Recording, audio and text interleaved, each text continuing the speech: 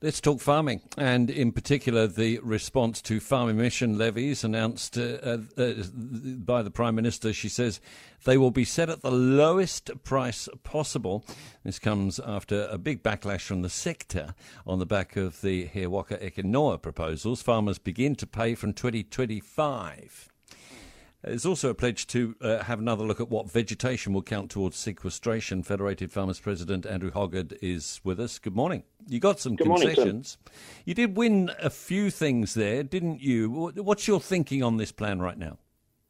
Yeah, look, there's been a few improvements on, well, we still got to see the detail, so it's all very high level, but some movement in regards to sequestration. But I'm still concerned by the pricing, and in particular the fact that we've got targets that or we believe are set way too high. And, you know, the goal of the pricing and what the government announced is still to achieve those targets, even though they start off slow.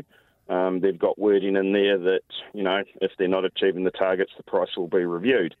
So, you know, there's still the ability, or it's still highly likely that we'll have that situation that was modelled back in October where you would have 20% of sheep and beef going out of business. It may just take a couple of extra years with the prices having to go up to force the animals out. And that's all, of course, unless we get some mitigations come about that we can apply. But all right. At the moment, I'm not too optimistic we'll see those before 2030. When the PM says lowest price possible, is it possible to calculate what it's going to be on a farm in cash terms? Hard to know. I mean, I've heard a variety of numbers from sort of 5 to 8 cents. And so, yeah, farmers could work out from that what it might mean for them. 5 to 8 cents of what, Andrew? Of your kilo of methane.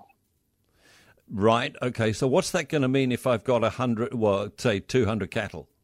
Well, look, if it's 5 cents, let's just go on my farm because I know that. So that's 520 odd cows. That's about $6,000 a year. Okay.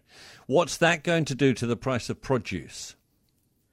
At that level, look, I mean, it's probably going to be lost in all the other input price rises that we've got. I mean, there's a whole range of regulations and input costs going up that's forcing food prices up anyway. I mean, this will definitely add a little bit to it. But then, you know, if we see that price ramp up, then it will start having a bigger impact.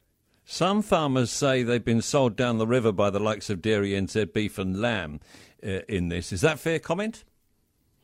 Well, they've been working in there, they've been pushing. I mean, that's a person's individual choice as to what they want to say. I mean, what I would say to those farmers is, well, then get involved. You know, we have pitiful turnouts for elections for directors on those organisations and pitiful turnouts at the levy vote. So if you're concerned about how they're operating, then exercise your power of voting would be my suggestion to them.